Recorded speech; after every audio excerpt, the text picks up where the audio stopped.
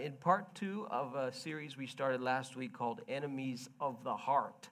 It's a kind of an ominous title, but this is based on a book by an American preacher, actually, by the name of Andy Stanley. And I really like some of the stuff that he has to say in this book. Don't agree with every single thing. I don't think you'll ever agree with everything that you read in any book, but it's really good content. And so I've kind of massaged it a little bit for our setup over here. And just to review, for those of you who weren't here last week we talked about the different messages that we're hearing about behavior and versus the inner workings of the heart. And you remember we talked about how the message of the culture, the message of the world is that it's all about your activities. It's about your outward behavior. Your beliefs are a secondary thing, or your heart is a secondary thing. And we looked at the current event of the whole Canada summer jobs controversy, where our Prime Minister has said, your beliefs are your beliefs as long as you don't act on them. And that's again, the same type of messaging. Whatever's going on the inside, that's your business, but we look at the outward behavior. But the message, it seems, from the Bible is the reverse, where God says to us, it's not that it isn't about your behavior, but primarily it's about your heart. And your behavior, even the things you think, even the things that you say, are a reflection of what's really in the heart. And eventually, what's in the heart bubbles over. Jesus said, out of the overflow of the heart, the mouth speaks. So what's going on in the heart, it just kind of bubbles over. And that is a very different way of thinking about things. And Jesus was very candid about this in a confrontation that he had with the ultra-religious elite of his time. And they accused him and said, your people, your followers don't wash their hands before they eat. You're supposed to be the great rabbi, and you don't follow the teachers, the elders of the law have this tradition, and you don't follow it. Who do you think you are? And Jesus turned around and basically said, who do you think you are? He basically turned the tables on them, and he said, you religious folks, you can't even follow the Ten Commandments. And they probably were stunned when he said that, but he said, the Bible says to honor your father and your mother. But what you religious folk do is you say any gift any good deed that you do to your father and your mother is really korban, which meant a gift to God. So you're saying, well, it's to God, it's to the temple, it's to worship God, but you nullify the commandment of God by doing that. You're hypocrites, he said. Out of the overflow of the heart, the mouth speaks, for it's what comes out of the heart that makes a man unclean, and he lists a whole agenda of things there. So he really turned the tables on them. So for the Bible, for what Jesus says, the question is more, what's going on inside of your heart? How is your heart doing? And we looked at the physical heart, and the physical heart can sometimes be a little time bomb. You don't know necessarily that you may have terrible problems with your heart, but you may feel okay. Once in a while you have shortness of breath. Once in a while you have headaches. Once in a while you can't sleep through the night. You have acid reflux, whatever. So you take some pills and some medication to numb all that, and it seems to go away for a little bit. But could be that your heart may be in serious, serious trouble. Until somebody looks on the inside to tell you, you may not ever know. And the same can be true for the spiritual heart, which is primarily what the Bible is referring to when it talks about the heart. The author of Proverbs said, guard your heart, for it's the wellspring of life. And so we have to intentionally take a look and examine what's going on the inside. Someone I was talking to last week in our church said that you have to self-confront. And self-confrontation is the hardest kind. This is very, very aptly put, I think. And so this is really what the Bible is challenging us to do. And we started looking at these 4 toxins that can make their way into our hearts and can damage us, damage our relationships, damage our walk with God and so forth. And we talked about how those four things, we'll get into them in a minute, have a common dynamic to them. It's the dynamic of debt. Probably, if I were to ask for a show of hands, most of you here have some sort of debt. You owe somebody something. You owe the bank for your house. You owe the car dealership for your car. You owe the student loan. You owe MasterCard and Visa. You know, that's why people get so depressed in January and February, because Christmas wants to be paid for, right? So all of you know what it feels like to be in debt. If you don't know what it feels like to be in debt, then may God bless you. And you should come up here and teach us all how not to get in it. But if you don't know what it's like to be in debt, you probably know what it's like to be owed money and never get paid. Maybe you're one who has lent money and you never got it back. Well, there's a debtor dynamic. If you go to the next slide, this is I don't know if you actually read your credit card statements, or you know, if you're like others, you, as soon as it comes, you open it, you see how much is owed, you see the date it's owed, and you close it until you have to pay it, right? The last second is when you'll open it and make like the minimum payment. You know, a lot of us are like that. In Canada, apparently the numbers are getting worse and worse, they tell us. And, you know, they've just raised interest rates a couple of times in the last 12 months. But anyway, if you read one of your credit card statements, for example, if you have $10,000 of credit card debt and you're at 19.9%, on the credit card. Yeah, Al is right. Yeah. And you're making minimum payments.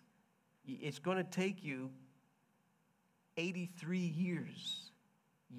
You will pass from this world and still be in debt. No, I don't think any of you are going to live another 83 years.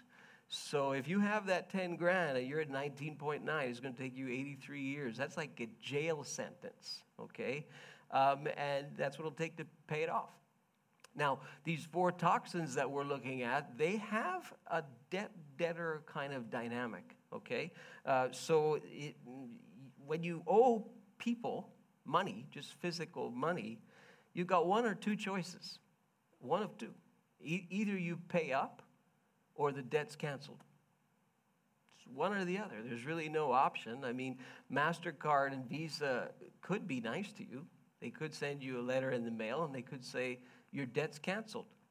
And you'd probably be extremely happy if they did that. I've never met a person, though, that's happened to. Never. I've seen, they'll give you back money if they erroneously take it from you. Maybe if they charged you excessive interest when you made the payment in time, and then they tried to gouge you with an extra month's payment, you know, you might be able to call and you know, get them to, okay, we'll give you back that. But to cancel your debt, no, they're going to tell you, you will pay your debt. You will pay it, even if you've passed from this world, it's still going to be paid. But debt's like that. Either you pay it, or it's forgiven, one or the other. So the same is kind of true for these four toxins. So the first one is guilt. And in guilt, if you think about it, guilt is, there's a debtor thing there. So in guilt, it's I owe you. So the person who lives with guilt, in the background, there's a constant dynamic there. I did something to this person sometime, perhaps in the past, and there's a debt that I owe.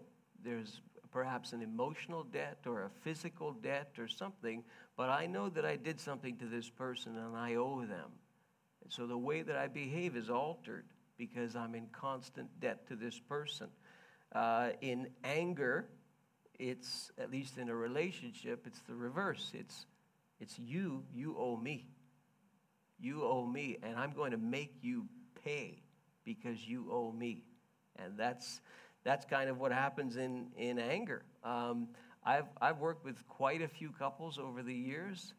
And I have seen that over and over and over again.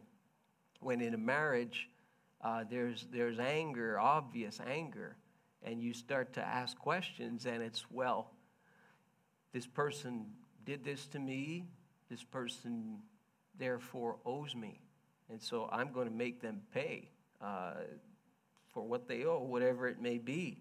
So you owe me in anger. In greed, it's a little different. In greed, it's I owe me. So I owe me. So the person walks around with this constant chip on their shoulder, and it's all about them. It's all about more. Why? Because they believe that they owe themselves, eternally, and so there's this constant greed there. And then in jealousy, it's God, he owes me. He gave it to somebody else, but he didn't give it to me. I'm a good person, so God, he owes me. So I'm jealous of this person or these people because really I should have had what they had. So God owes me. So that's the debtor dynamic in those four kind of heart talks. And so we finished last week by saying, how is your heart doing? If you think about those four: greed, anger, guilt, jealousy. Just four, only four. I'll be honest with you.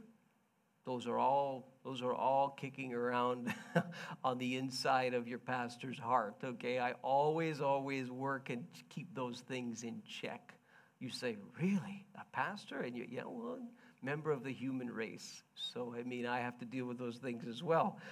So the question is, how is your heart? And this is the message from the Bible, a statement from the writer of the Proverbs: guard your heart, for it's the wellspring of life. So what are you intentionally doing to do a little bit of self-confrontation? This is the question. Now, the problem with Christians, in particular our brand of Christianity, Pentecostal Christianity, which believes in the power of the Holy Spirit, and we believe in the miraculous today, we believe that God can do the supernatural, etc., etc. The problem with that, unfortunately, is what we do with that is we manipulate that a little bit, and we remove the obligation of self-confrontation.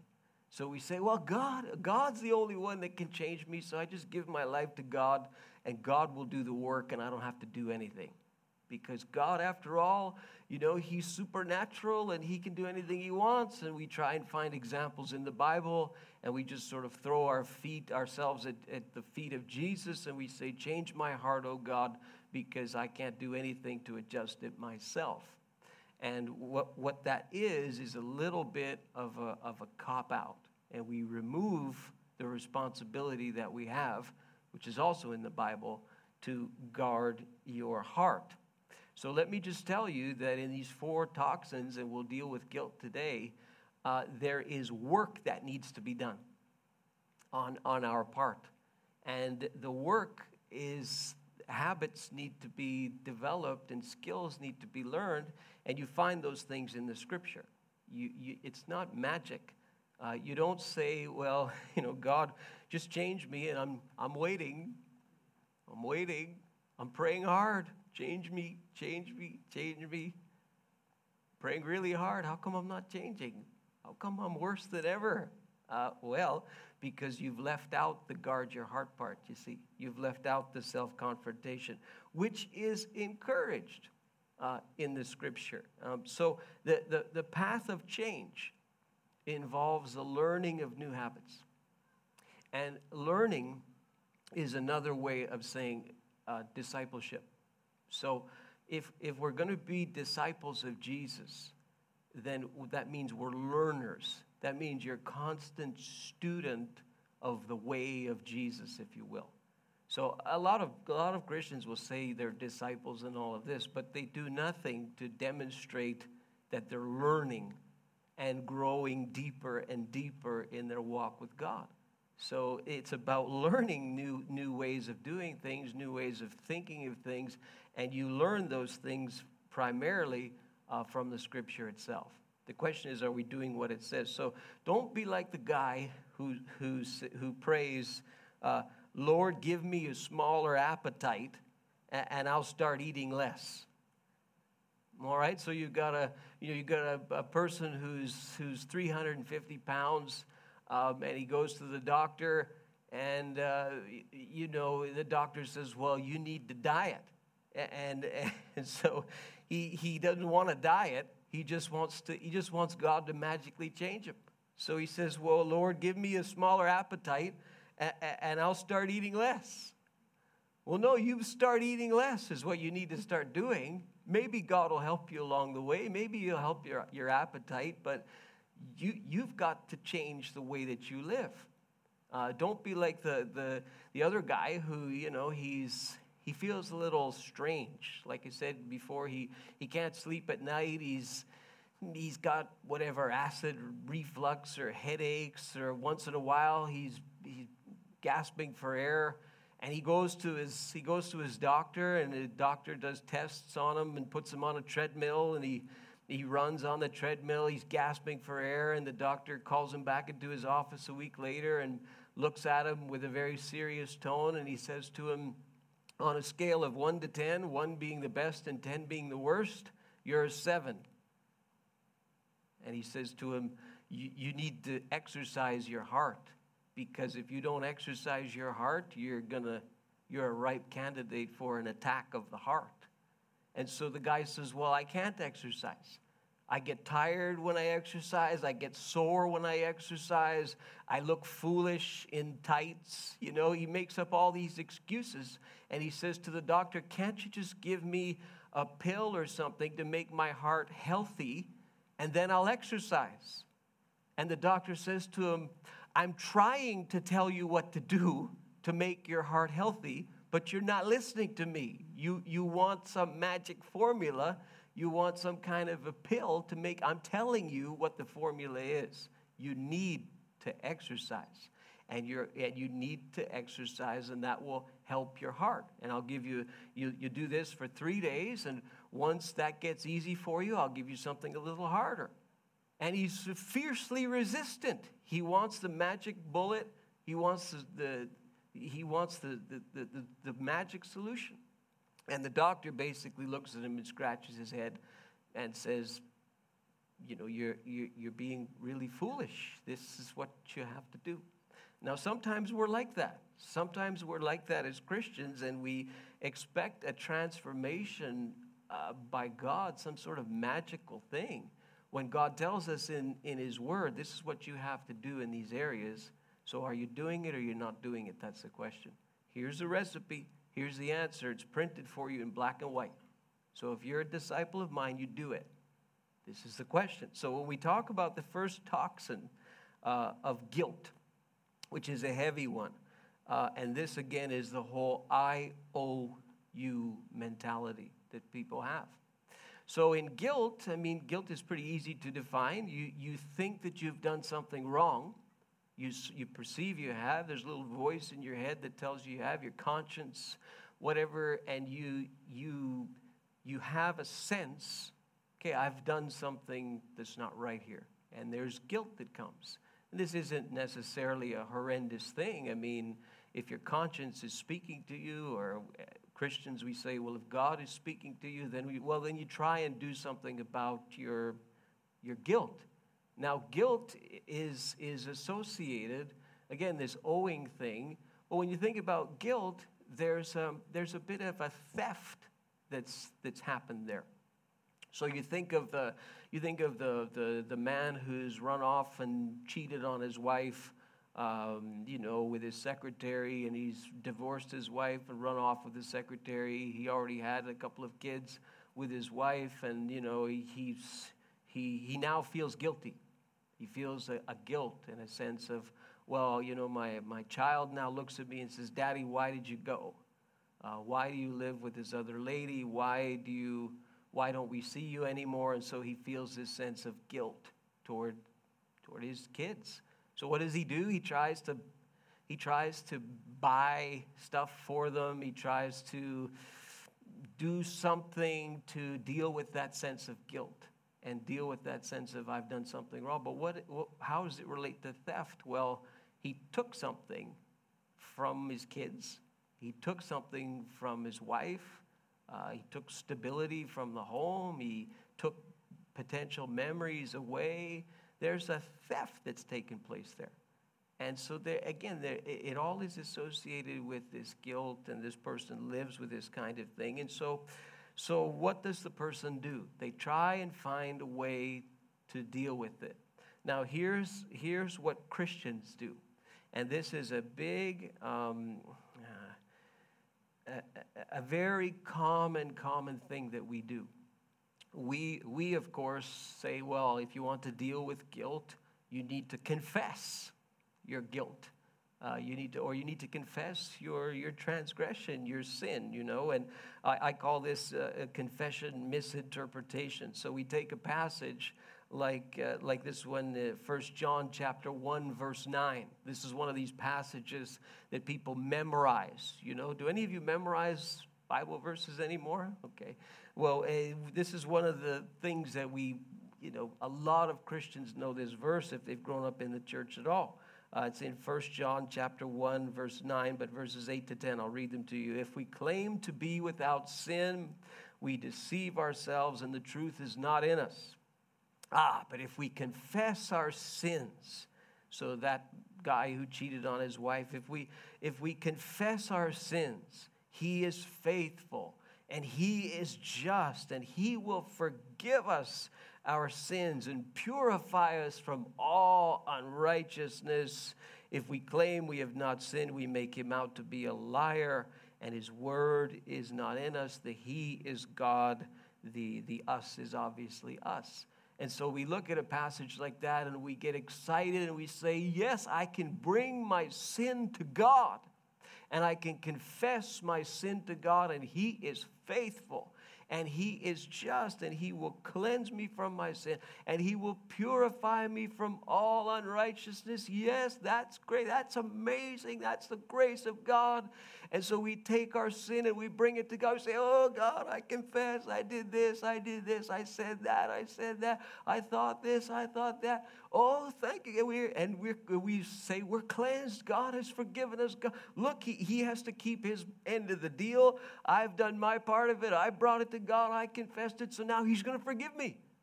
Yes, I can be clean. But you know what happens? We find ourselves doing the same thing over and over and over and over and over again. And sometimes it's the same thing over and over and over and over again. Let me turn a light bulb on for you with this passage of Scripture. Where does it say in this passage that you're to confess your sin to God himself? Only. And the answer is nowhere. It says, if we confess our sins, he is faithful. Confess our sins to who? To God only? Maybe yes, maybe no. It doesn't say. My point is, what we've done is we've made the verse say that because that is a very convenient escape from a biblical definition of confession. Okay, so some of you are looking at me a little strange. You've not maybe heard this verse this way before. Confession, when you look at it from the perception of the Scripture and from the teaching of the Scripture, involves a whole lot more than you going to God privately and dealing with your sin one-on-one with God. It involves a whole lot more than that. And what we've done is we've found a way to get around it by using a verse like this, which doesn't even specifically state that all you have to do is bring your sin to God and to God alone. So when you look through the Scripture and you look at this idea of confession, say, well, what really is it then? And there's kind of two kinds that we've developed. I think one is more biblical than the other.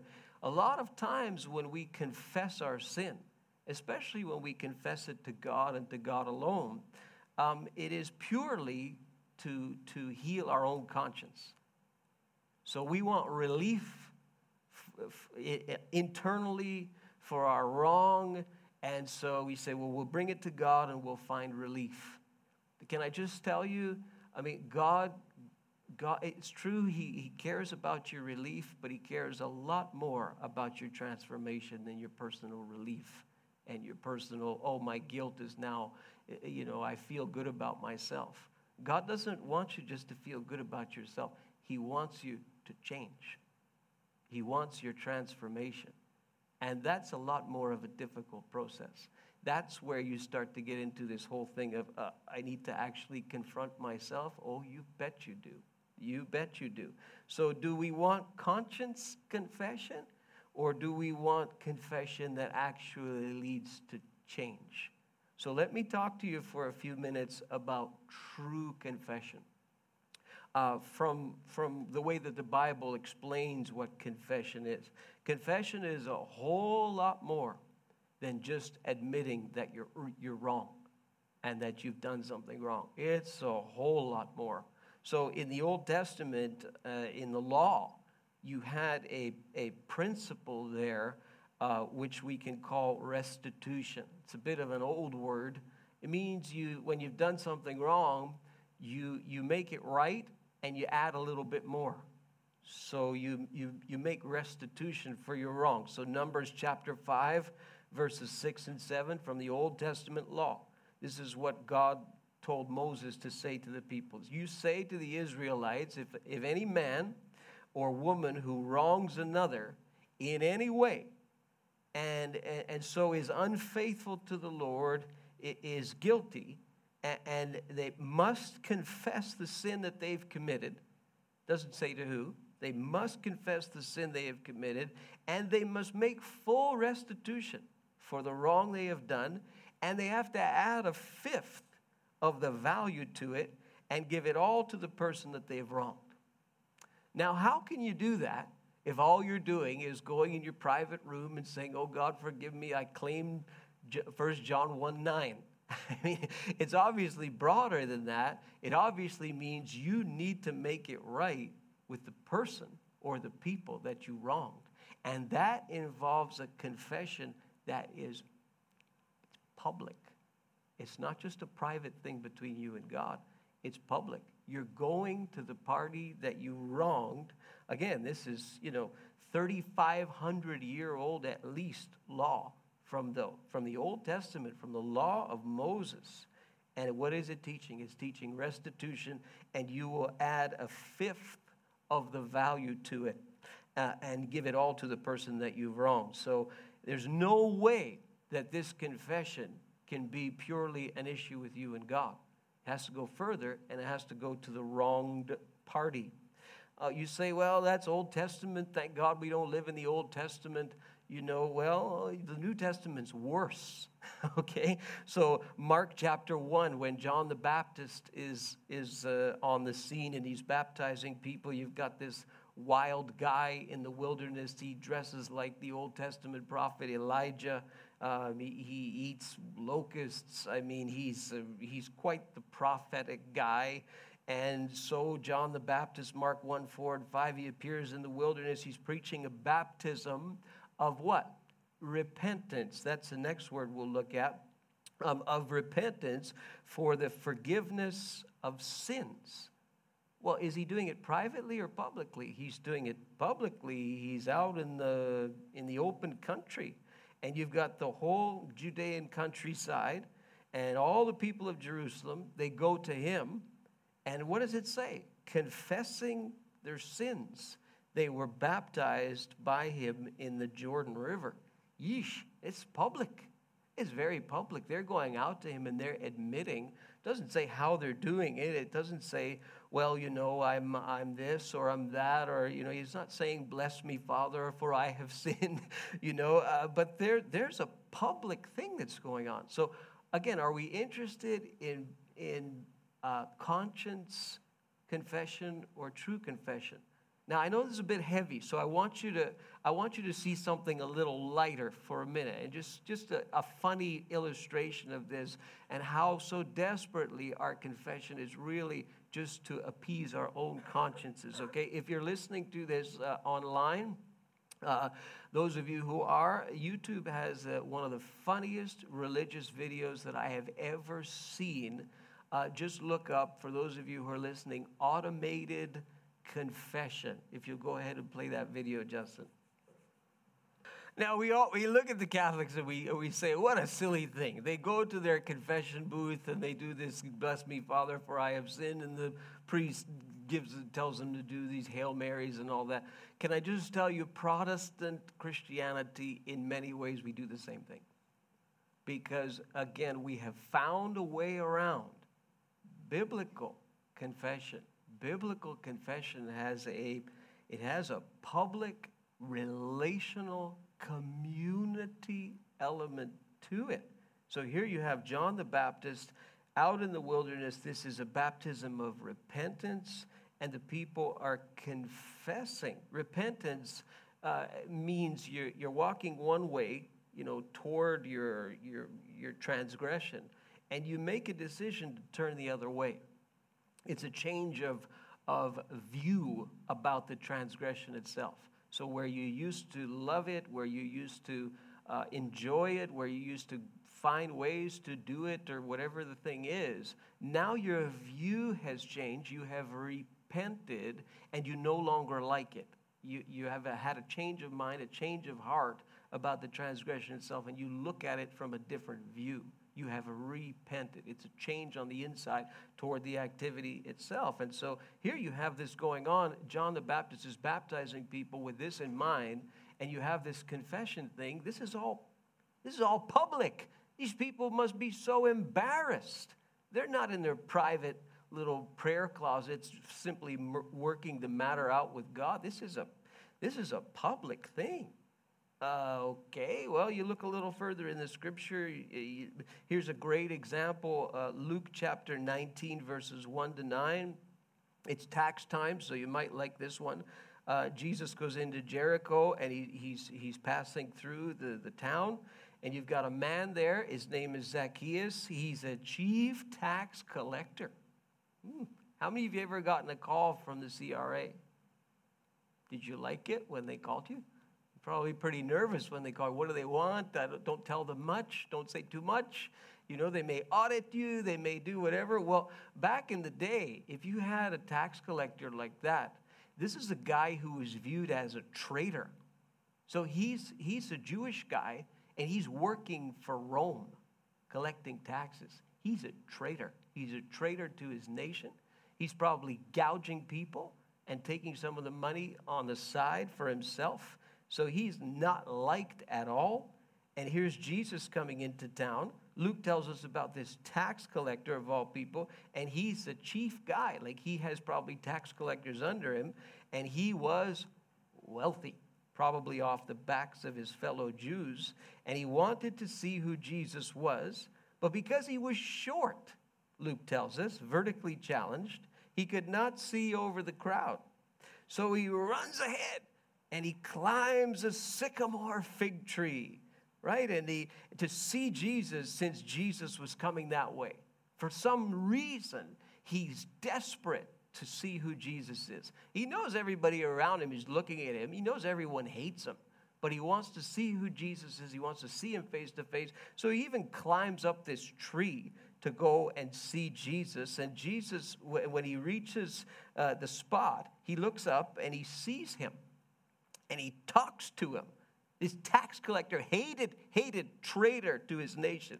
Zacchaeus, you come down immediately. I must stay at your house today.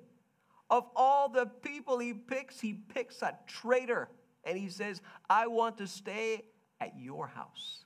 Oh, my word, how that must have made Zacchaeus feel that this miracle-working whoever he was wanted to stay at, of all places, his house. Everybody hates him. He's a traitor. And yet Jesus takes interest in him.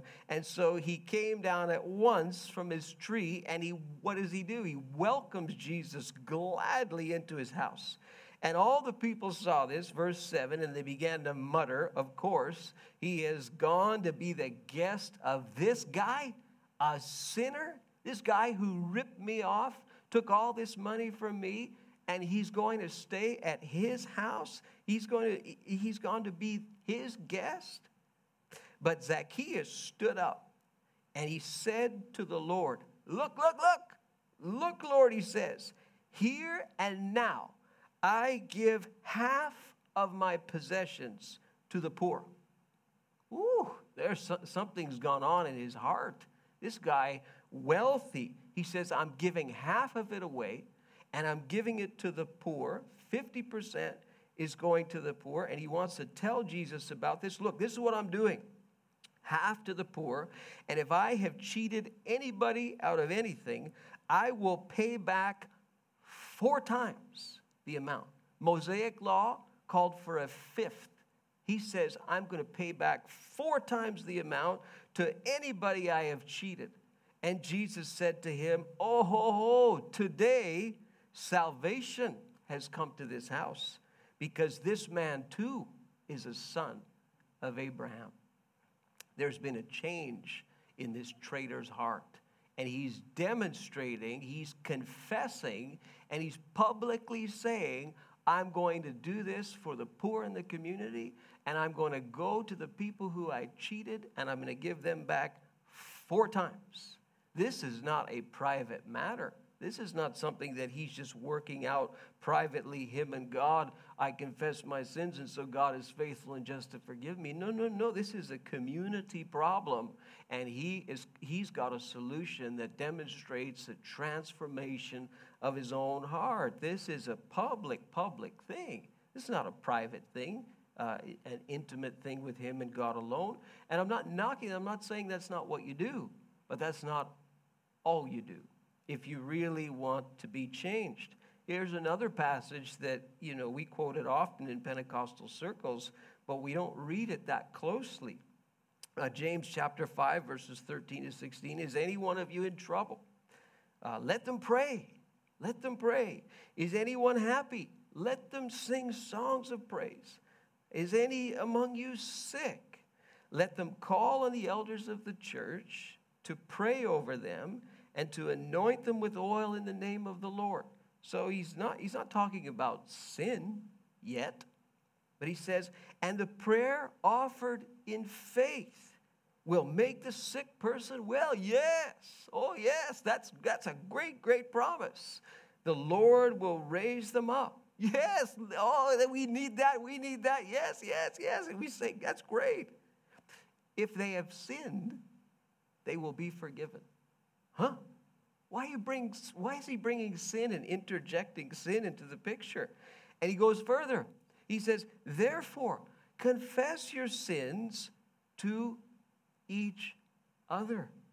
Oh, that's not private at all. Confess your sins to each other and pray for each other so that you may be healed. The prayer of a righteous person is powerful and effective. What's he saying? He's saying you need to treat confession as a public thing, because if you want to pray a prayer of the righteous and pray for healing to take place and pray in faith and all that, your sin is going to impede you from doing that. It's going to be a toxin that's going to affect your ability to pray for one another. So you need to do what? You need to be public about your confession to one another. This is a community statement. There seems to be some sort of relationship here to the fact that unconfessed sin can hinder the prayer of faith. We love the prayer of faith part, but we don't like the confession of sin part. Well, maybe sometimes we pray, and how come nothing's happening? Well, are you confessing your sin to one another, or are you praying a prayer that's blocked by your unconfessed transgression? This is the question that perhaps James is asking, but again, this is a public thing. You go further in the scripture, another example from Jesus, and this would have shocked people. He says in the Beatitudes, therefore, and you have to read all of the Beatitudes to see, but he's talking about relationships and community, transgression in the community and so forth. And he says, therefore, if you are offering your gift at the altar This would be referring to the temple, and you're going to the temple, and you're faithful. You make the trek to the temple. You bring your gift to the altar of God, and there you remember that your brother or your sister has something against you. So you've done something, you've transgressed against somebody in the community. What does he say? Leave your gift at the altar. Get out of there. Get out of the temple. Leave your gift over there, and you go and you be reconciled to your brother or your sister.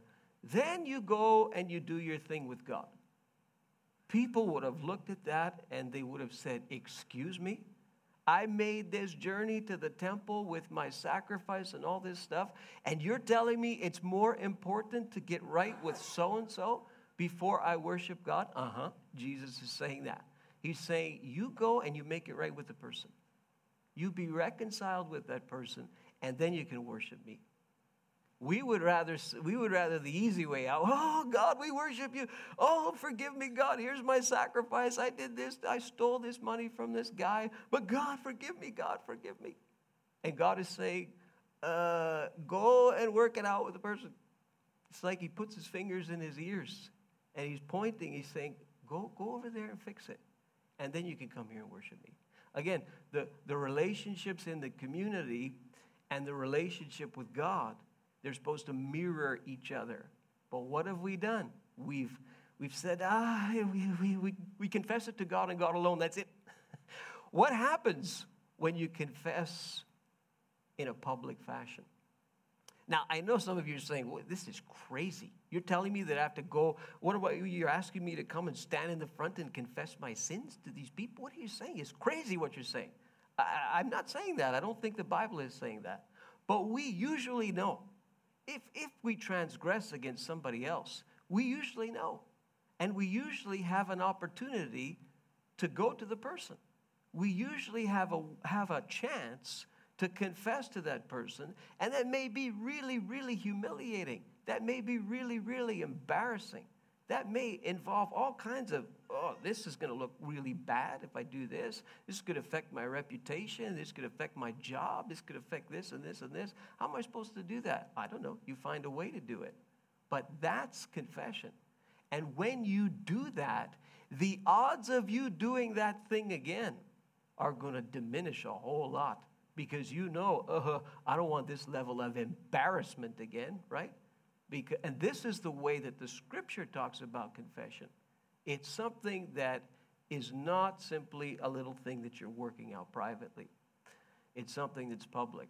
And this happens in relationships all the time. Again, I've seen it a lot in marriages. My goodness, I mean, the way that some Christians treat sin and forgiveness in marriage is, I'm not sure what words I have to describe it, So the guy's abusive to his wife. He may be emotionally abusive, maybe not physically abusive even, but emotionally abusive. He says things that he shouldn't say. He's harsh. He's angry. He's unkind. He's uncaring. He's unloving, and he wants to apologize to his wife. And so he says to his wife, well, you're supposed to forgive me. You're the Christian. After all, doesn't your Bible say, you have to forgive me, right? This is not biblical. It's not biblical. Sometimes just talking to some of you, because many of you are married or in relationships or whatever, when you sin against your spouse, sometimes the only thing you can do is say, I'm sorry. And you don't pull the forgiveness card out and say, you must do this and you must forgive me and all that. Sometimes all you can do is just say, I'm sorry, I was wrong, and I will do whatever I can do to pay it back. Here's the thing. We treat people as if they're God. It's God and God alone who gives us grace, who says, I died for you on the cross. We'll acknowledge that in communion as we close in a few minutes. It's God and God alone who says to you, you cannot pay me back. There's nothing you can do to pay me back for your transgression. I'm the one who's paying on your behalf. I'm the one who went to the cross on your behalf to pay your sin debt back to me. I established that debt. I established that payment that you have to pay. I established that you are a sinner and I am holy. And you have transgressed and you have sinned against me, God says. And I will pay back that debt myself because you are incapable of paying it back.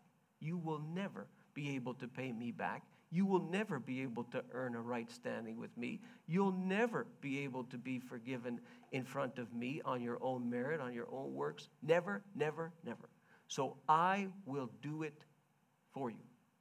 And so he sent his son to die for us on the cross as an atonement for our sin. He who had no sin became sin so that in him we would become the righteousness of God, the scripture says. This is a gift. Do not expect the same thing from people. Where does the Bible say that people behave that way? They don't. If you sin against somebody and you say, well, I've worked the matter out with God, and God says, as far as the east is from the west, so has he removed my transgression from me. Yes, between you and God. What about your neighbor? What about what you did to that person? Maybe you need to write a letter. Maybe you need to pick up a phone call, pick up the phone. Maybe you need to meet with a person. Maybe it's been years, whatever. But your guilt is not going to go away until you confess in a biblical fashion.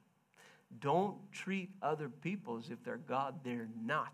There's probably people who are so angry and so bitter at some of the things maybe that you've done, you forgot about it already. You confessed it to God and you think it's over. Whoa, whoa, whoa, whoa, what about the person? And this is what Jesus is asking. This is what the Bible is asking from cover to cover.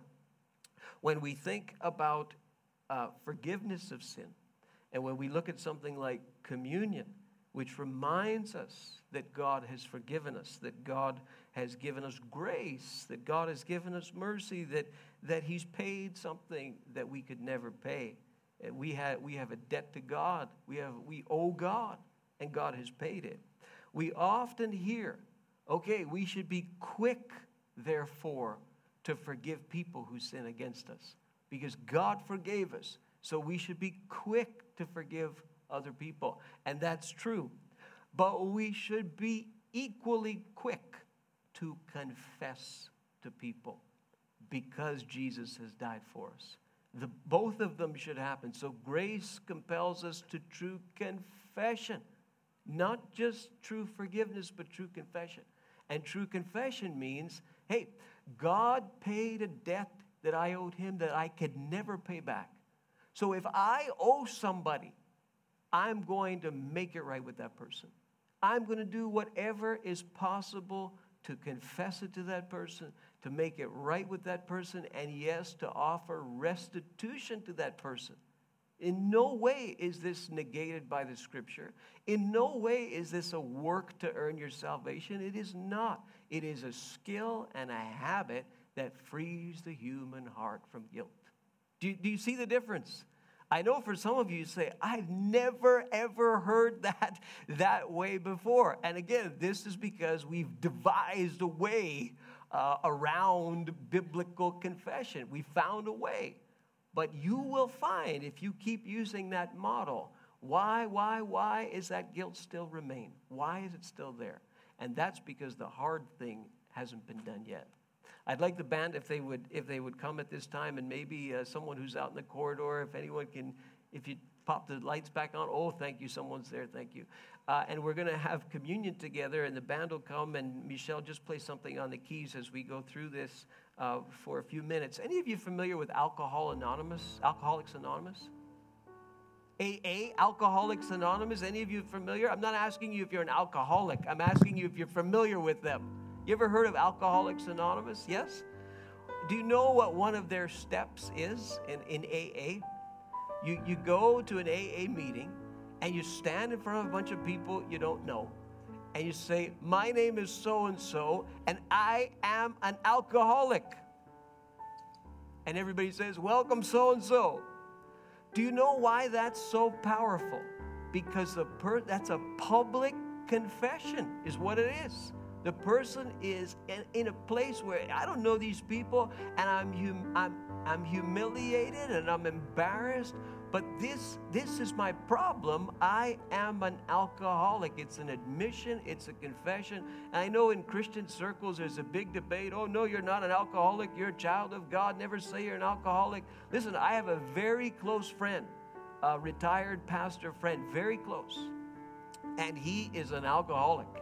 And the way that he thinks about it, he says, yes, I'm a child of God. I know all that. But I cannot even smell alcohol. Because if I smell it, I will drink it, and I will drink so much of it that I will black out. I won't even know what I'm doing. So he has understood and come to a place, and he's now retired, pastored several churches, and I got to know him over a period of many, many years, and still friends with him today. But he went through that whole process. And I'm telling you, the way that he understands sin and confession is, entirely biblical. Because we have to come to the place where we say, God, it's more than just I'm working it out with you and that's all I have to do. No, if I really want to be free from guilt, then I need to do what you're telling me in the scripture. In 1 Corinthians chapter 11, you have the famous communion chapter, read in many, many evangelical churches whenever communion is acknowledged. And I don't know if you all have these little emblems that we use here. Very simple. You've got the juice and a little wafer. It's all in one. It's one-stop shop, okay? It's one little packet here, and it just makes it a little bit easier. But this is very simple, but this is a picture. It's an illustration. It's a symbol of something really, really important. If any of you wants to participate, you don't have the emblems yet, can you put your hand up and Shirley will serve you in your seat there, okay? Any of you who you want to be a part of this and you don't have an emblem yet. Nothing magical going on here, okay? I just want to explain what all of this means. And we often read this chapter in 1 Corinthians 11, and as well we should. But 1 Corinthians 11 calls us to a place of self-confrontation, of self-examination. You know, we often read, and I often read the part where Paul says, I received from the Lord what I passed on to you. The Lord Jesus, on the night he was betrayed, he took bread, and when he had given thanks, he broke it, and he said, this is my body, which is for you. Do this in remembrance of me. In the same way, he took the cup, and he said, this is the new covenant in my blood. Do this in remembrance of me. Whenever you eat and drink this cup, you proclaim the Lord's death until he comes. Wonderful. We do that, and we do that often, and we'll continue to do that. But then he calls the church to a place of self-confrontation, self-examination. Anyone who eats the bread or drinks the cup of the Lord in an unworthy manner will be guilty of sinning against the body and blood of the Lord. What?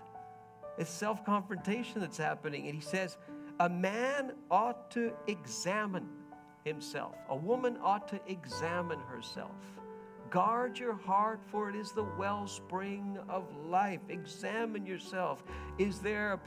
Are you wanting to offer your gift on the altar today? But you know that there's someone who you've wronged, that you need to make it right with that person. I have another pastor friend out west in Western Canada, and he told me a story of a church that he went to pastor there. I remember visiting the church many years ago. And you could feel something weird in the church. Just something seemingly had happened in the church.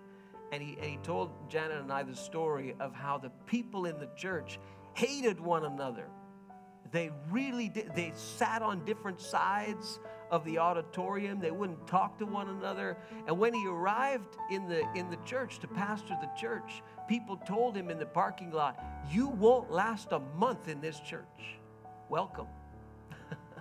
And he told me the story of how he got to a place with this church where it was a communion service. And he said to them, none of you will take communion today until you get up out of your seat and you go and you make it right with the people who your relationships are out of whack. And he told me that that's exactly what the people did. They got up out of their seats. There was weeping in the place. And they finally started to make things right, and then they had communion. And the church started to get healthy, and the church started to grow again. And that's kind of what we felt when we visited the church. It was like, just a vibe, something went on here. What was it? That's a biblical understanding of confession. And that's what we do when we take these emblems. We acknowledge the grace of God, and we say, oh God, you went to the cross for me. Jesus went and he hung on that cross. And that's what the wafer represents. You can peel back that little thin top layer there. You see, it's a very, very simple wafer. But that's the picture. It's, hey, Jesus went to the cross for my sins. His body was up there, and he paid he died a brutal death. We'll celebrate that at Easter. He died a brutal death to pay back a debt that I could never pay God. Never. And I acknowledge that, and I am thankful for that. So let's do that. Let's take this emblem together.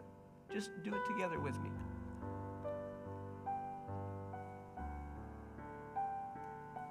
And then we have the juice, which is underneath. And this is a picture, again, a symbol. It's an image of the blood of Jesus. The scripture speaks specifically about this. Without the shedding of blood, there can be no remission of sins. This is a standard that God has. So, you want to please God's standard, you have to die. But Jesus did it for you. Even his very blood was spilled for us. And that's the image that we have. But remember, folks, it means we're quick to forgive, but we're also quick to confess. And we do so in a way that really, really leads to change. So I call you to a place of self-examination before we have the juice. Is there something that you need to do? Is it a family member? Is it a friend? Is it someone you haven't seen in years? Is it your spouse? Is it your fiance? Is it your kids? Is it your parents? Is there, you have to make it right with somebody. I call you to that place today and challenge you to do what you have to do, because then and only then will you truly experience freedom from guilt, and will you truly be behaving as a disciple of Jesus. Let's take the juice together.